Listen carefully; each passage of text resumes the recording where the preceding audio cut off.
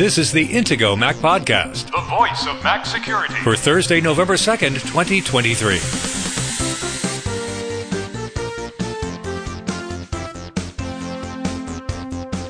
This week's Intego Mac Podcast security headlines include a look at the security patches released in Apple's latest round of operating system updates. Apple's Scary Fast event was short and sweet and featured new hardware with faster processors. iLeakage is a new Safari exploit that could attack the Mac processor's speculative execution capabilities. We explain the exploit and how it works. And we have some observations on the size of Apple's product lines. Not too big, but not too small when compared to other tech companies' lines. Now, here are the hosts of the Intego Mac Podcast, veteran Mac journalist Kirk McElhearn and Intego's chief security analyst Josh Long. Good morning, Josh. How are you today? I'm doing well. How are you, Kirk? I'm doing just fine. It's a new month. We're recording this on November 1st. We should welcome each month. There's only 12 of them a year. We're going to talk in a minute about Apple's event early this week, which was unusual in several ways. But first, we want to talk about all of the security updates in Apple's last updates. Now, they released these updates, was it last Wednesday?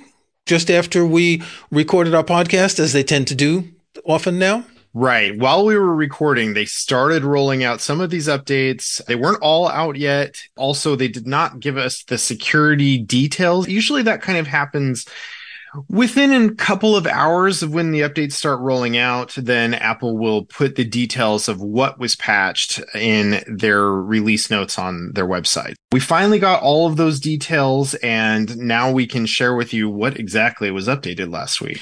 And there were dozens of vulnerabilities fixed. Is this one of the biggest security updates that Apple's had in a long time? Well, typically when you get a 0.0 release of an operating system, you get a lot of things patched in those versions.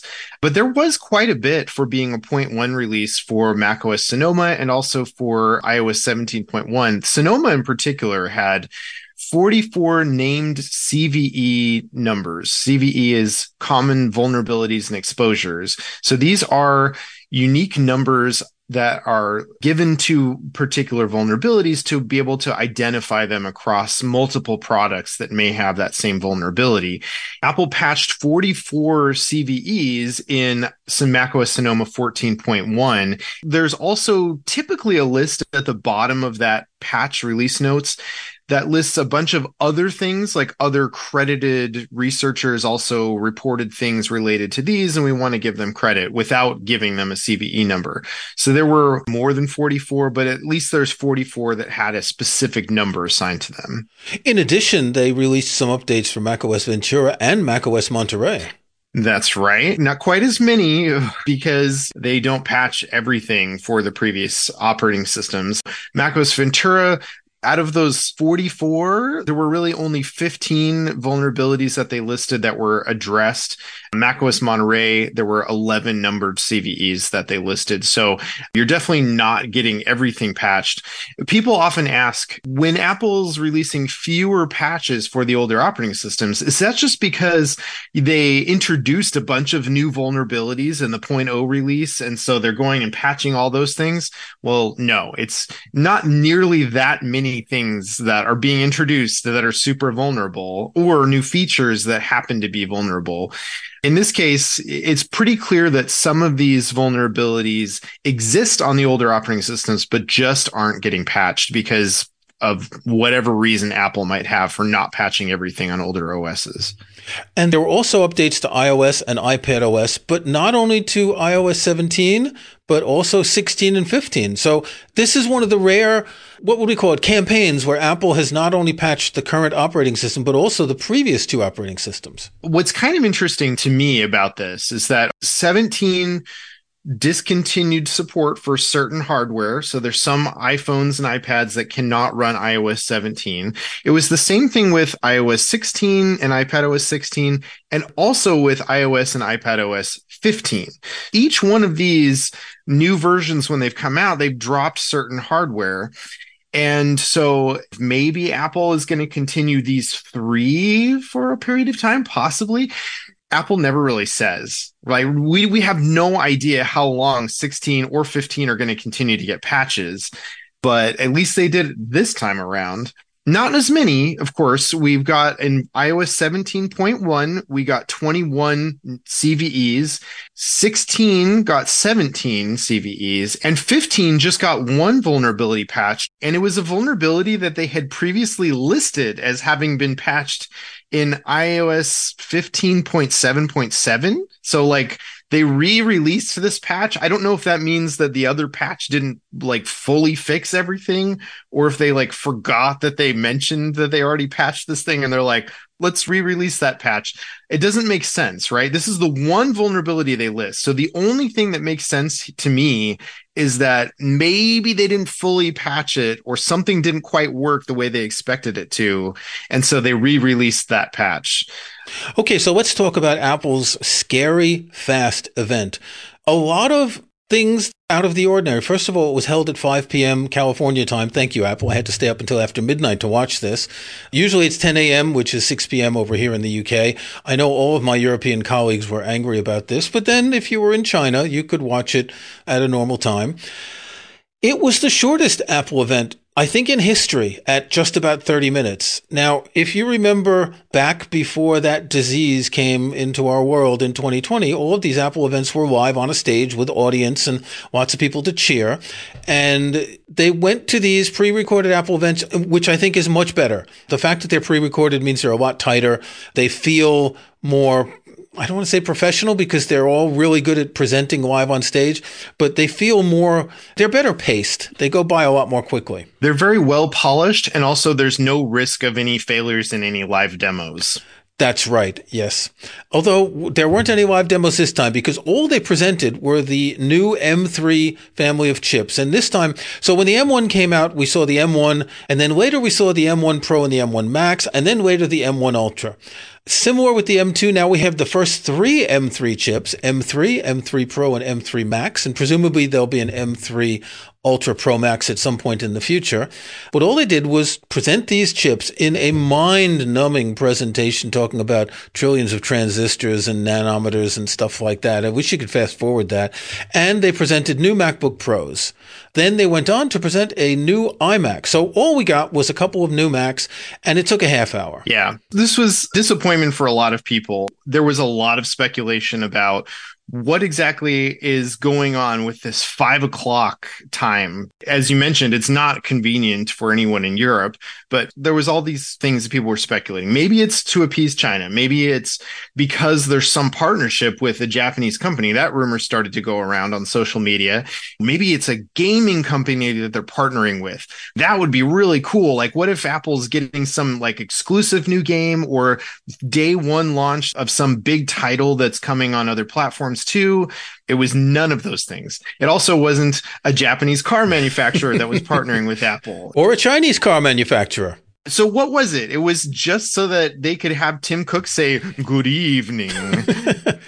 And it was filmed at night, so it was much darker in the film than it was at 5 p.m. in California. So it was very clear. It was a Halloween-themed thing. My guess is they always do these on Tuesdays, and because of Halloween, they didn't want to do it on a Tuesday, so they did it Monday, and someone said, hey, what if we do it late at night and make it scary? And, of course, the dark theme of the whole presentation comes across with the space black MacBook Pro that they released, which is darker than space gray, I think. By the way, you can only get space black if you're buying a model that starts at $19.99 or higher price than that. If you want to get the entry level, just the M3, not Pro, not Max, then you can get space gray or silver. Those are your color options. And if you get a MacBook Pro with the M3 Pro or M3 Max, then you can get them in space black or silver. I need to look back at the many different hues of space gray over the years with Apple laptops. I have an M2 MacBook Air, which is space gray, which is very dark, much darker than the space gray of, say, the 12-inch MacBook, which came in silver and space gray.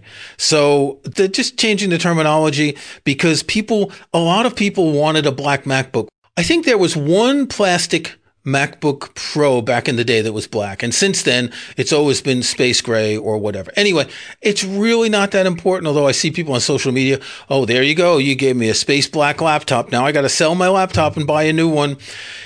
Here's the thing. They even presented this, showing the difference between the M1, the M2, and the M3. And there was generally like a 15% increase from M1 to M2, 15% from M2 to M3.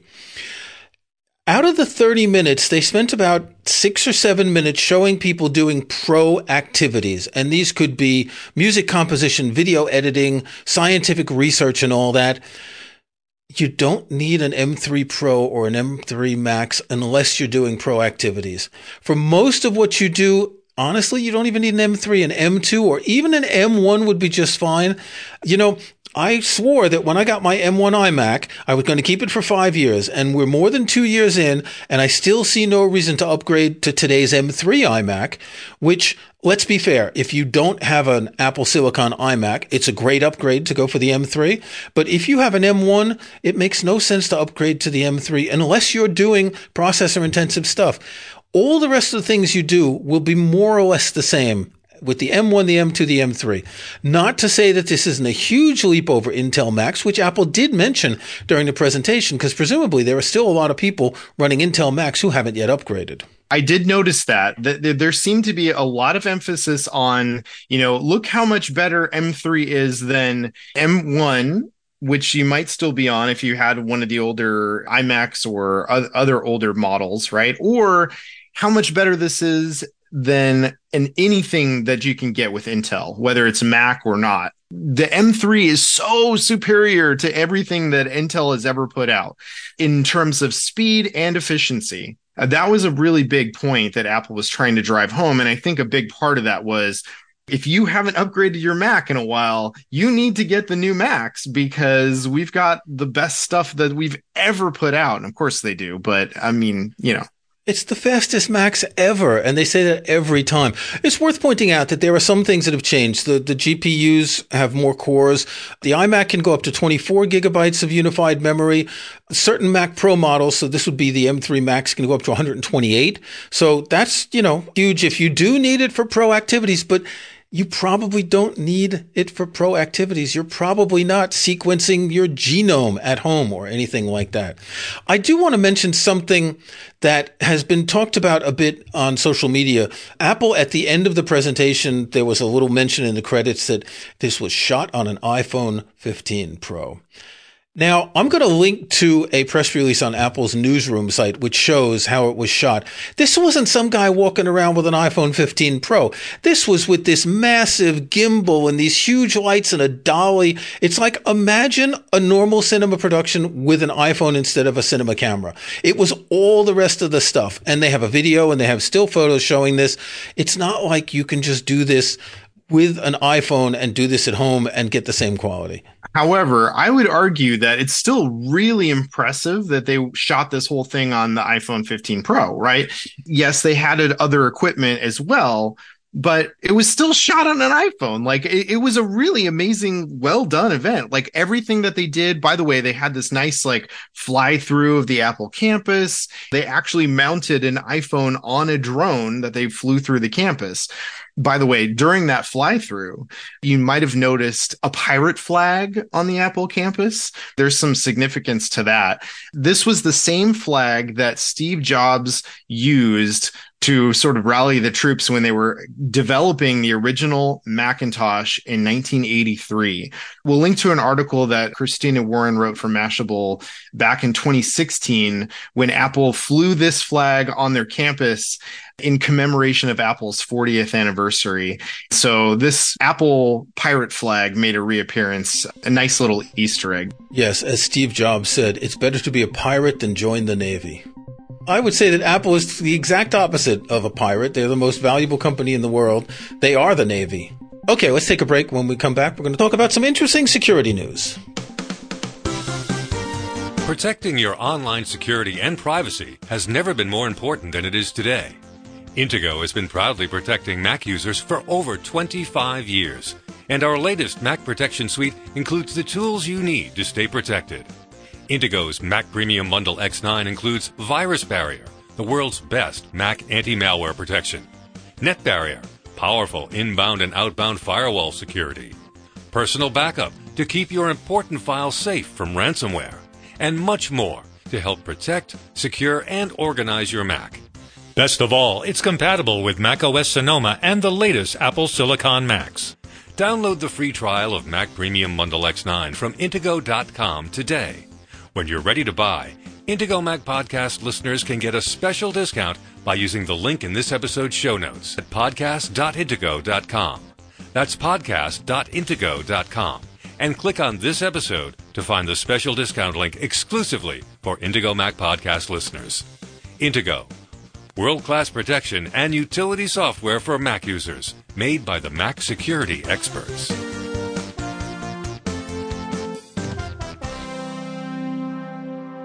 So I made a list a couple weeks ago before the current Apple event, and I haven't updated it, and I'm sorry. But I was looking at how many products Apple sells, how many different computing products, and I'm ignoring the HomePod. I've left that out. They have 6 different Macs with a total of 8 if you count different sizes, right? Laptops come in 2 sizes. They have 4 iPads with a total of 6 sizes. They have 5 iPhones with a total of 8 sizes. Remember, iPhone 15, 15 Pro, and when you go back, there's a couple of different models. They have 5 different Apple Watches, when you think about it, and they have 4 AirPods and 4 TV and home products. And it seems to me that for such a big company, this isn't a lot of products. And I remember years ago, people were comparing the Apple product line to Sony, for instance. And Sony has 8 million different things in every product family. And Apple is still maintaining a very, very tight product line, which can seem like a lot if you click on, I don't know, the Mac link on the Apple website and you see all of the different types. You got the MacBook Air, the MacBook Pro, the iMac, the Mac Mini, the Mac Studio, and the Mac Pro. So 6 different Macs. But it's really not that much. And every time they update something, they're not coming like Samsung with their phones that have 17 different phones, that are very similar with slightly different model numbers. And they've still managed to keep what I would call a restrained product line that can fit in the Apple stores, many of which are not very big. This reminds me of our conversation last week that we were having about how Steve Jobs was all about simplifying the product lines. When he came back to Apple, he got rid of a lot of things and just simplified. Like, why do we need anything beyond just like the consumer desktop and pro desktop and the consumer laptop and pro laptop? Like, do we really need like 6 products? For example, most people do not need a Mac Pro. You don't really need a big giant box with space inside of it. For most people, the Mac Studio is perfect. And the Mac Pro only has an M2 Ultra. It doesn't have an M3. Right. Well, the Mac Pro, oh my gosh, that we didn't even talk about that. The Mac Pro doesn't have an M3 processor. Now you can get a better processor in your iMac or MacBook Pro than you can get in your Mac Pro. What the heck? Like, and obviously, exaggerating a little bit. Yeah. Apple's going to be adding those newer processors into the Mac Pro and Mac Studio before too long, and Mac Mini, I'm sure. But for now, there's this weird sort of situation where you can get M3 Macs in a MacBook Pro, which is a portable computer, but you can't get M3 Macs in these powerful Pro desktops that Apple sells. Like, that seems kind of crazy. Yeah, when I look at the Apple Watch line, it's really interesting because they have 5 different models, but there's really only 3. So the Apple Watch Series 9, the Apple Watch Ultra 2, and the Apple Watch SE. The other 2 models are the Apple Watch Nike, which is just basically the same watch with a Nike band and an additional face, or the Apple Watch Hermes, which is like the Nike, a different band and a different face. But they're all the Apple Watch Series 9. So there's really only 3 of them, and it even looks like more than there is for something like that. And when you look at the iPhone, you've got this year's model, last year's model, the year before.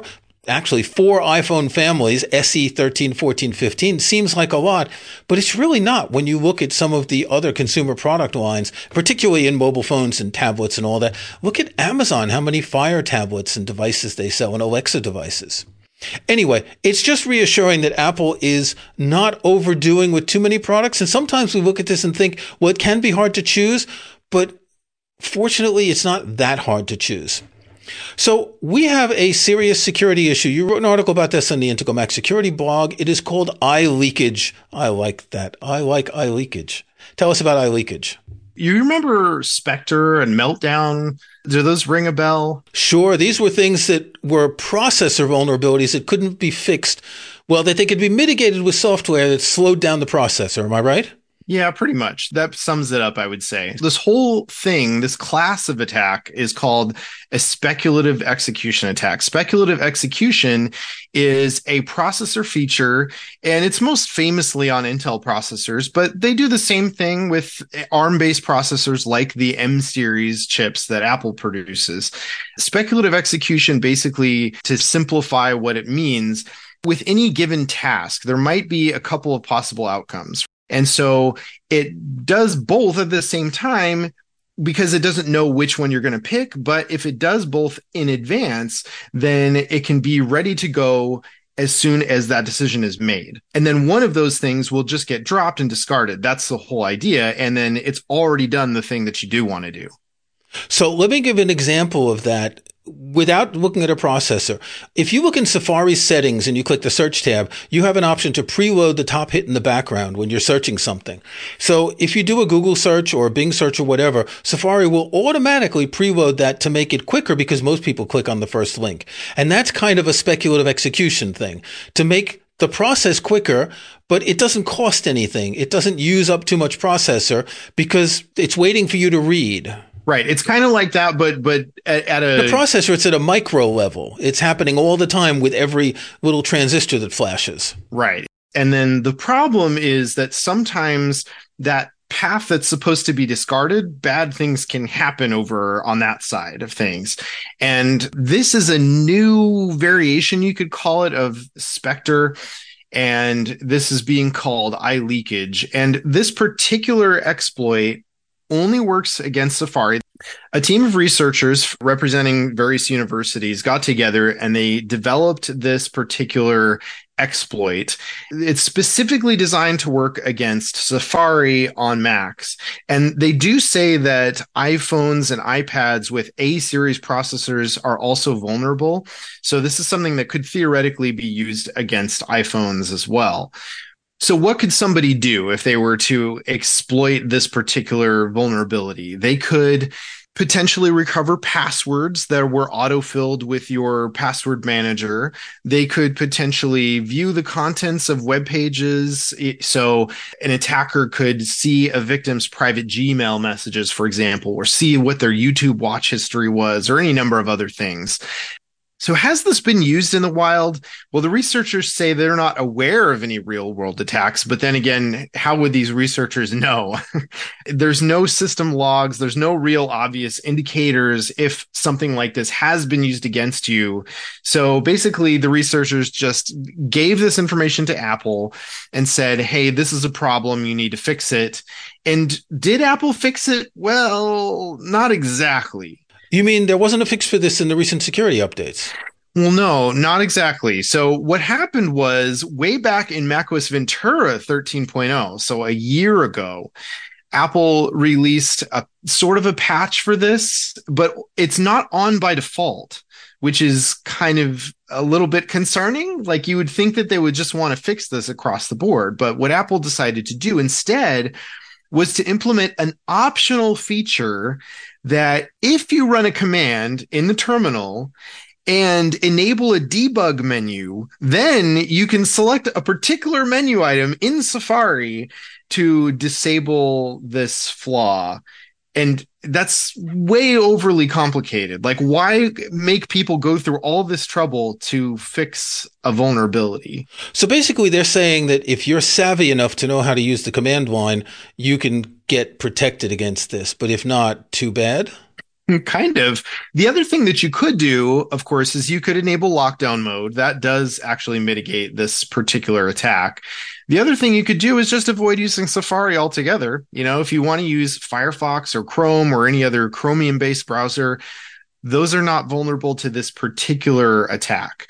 So I don't think that's what Apple would like you to do, to just stop using Safari. But if you're concerned, I would say if you're a Safari user and you're concerned that somebody might use this particular attack against you, it's not terribly likely, but you could go ahead and follow the steps that we've listed in the blog article to disable this particular feature.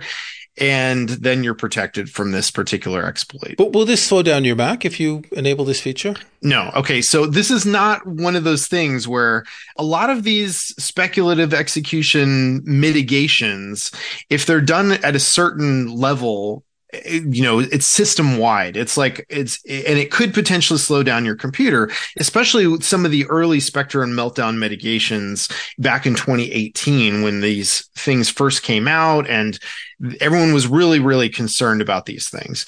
Now, this particular thing, because this is an exploit against Safari in particular, you're not going to notice any difference at all if you tweak this one setting in Safari. There's not going to be any discernible difference in the speed. So it will not slow down your Mac if you enable this mitigation.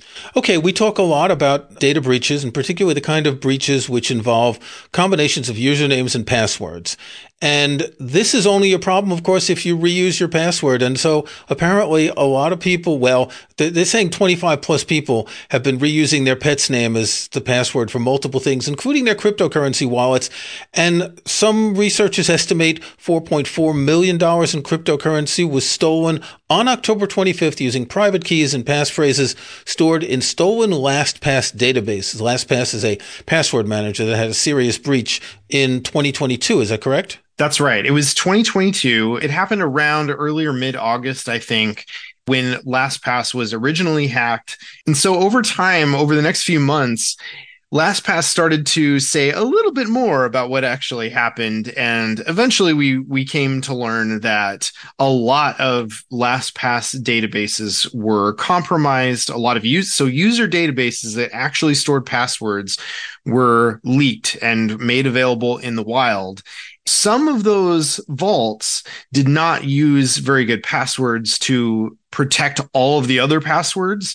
And some of them also had some outdated technology that they were using to sort of protect all of the data inside those vaults.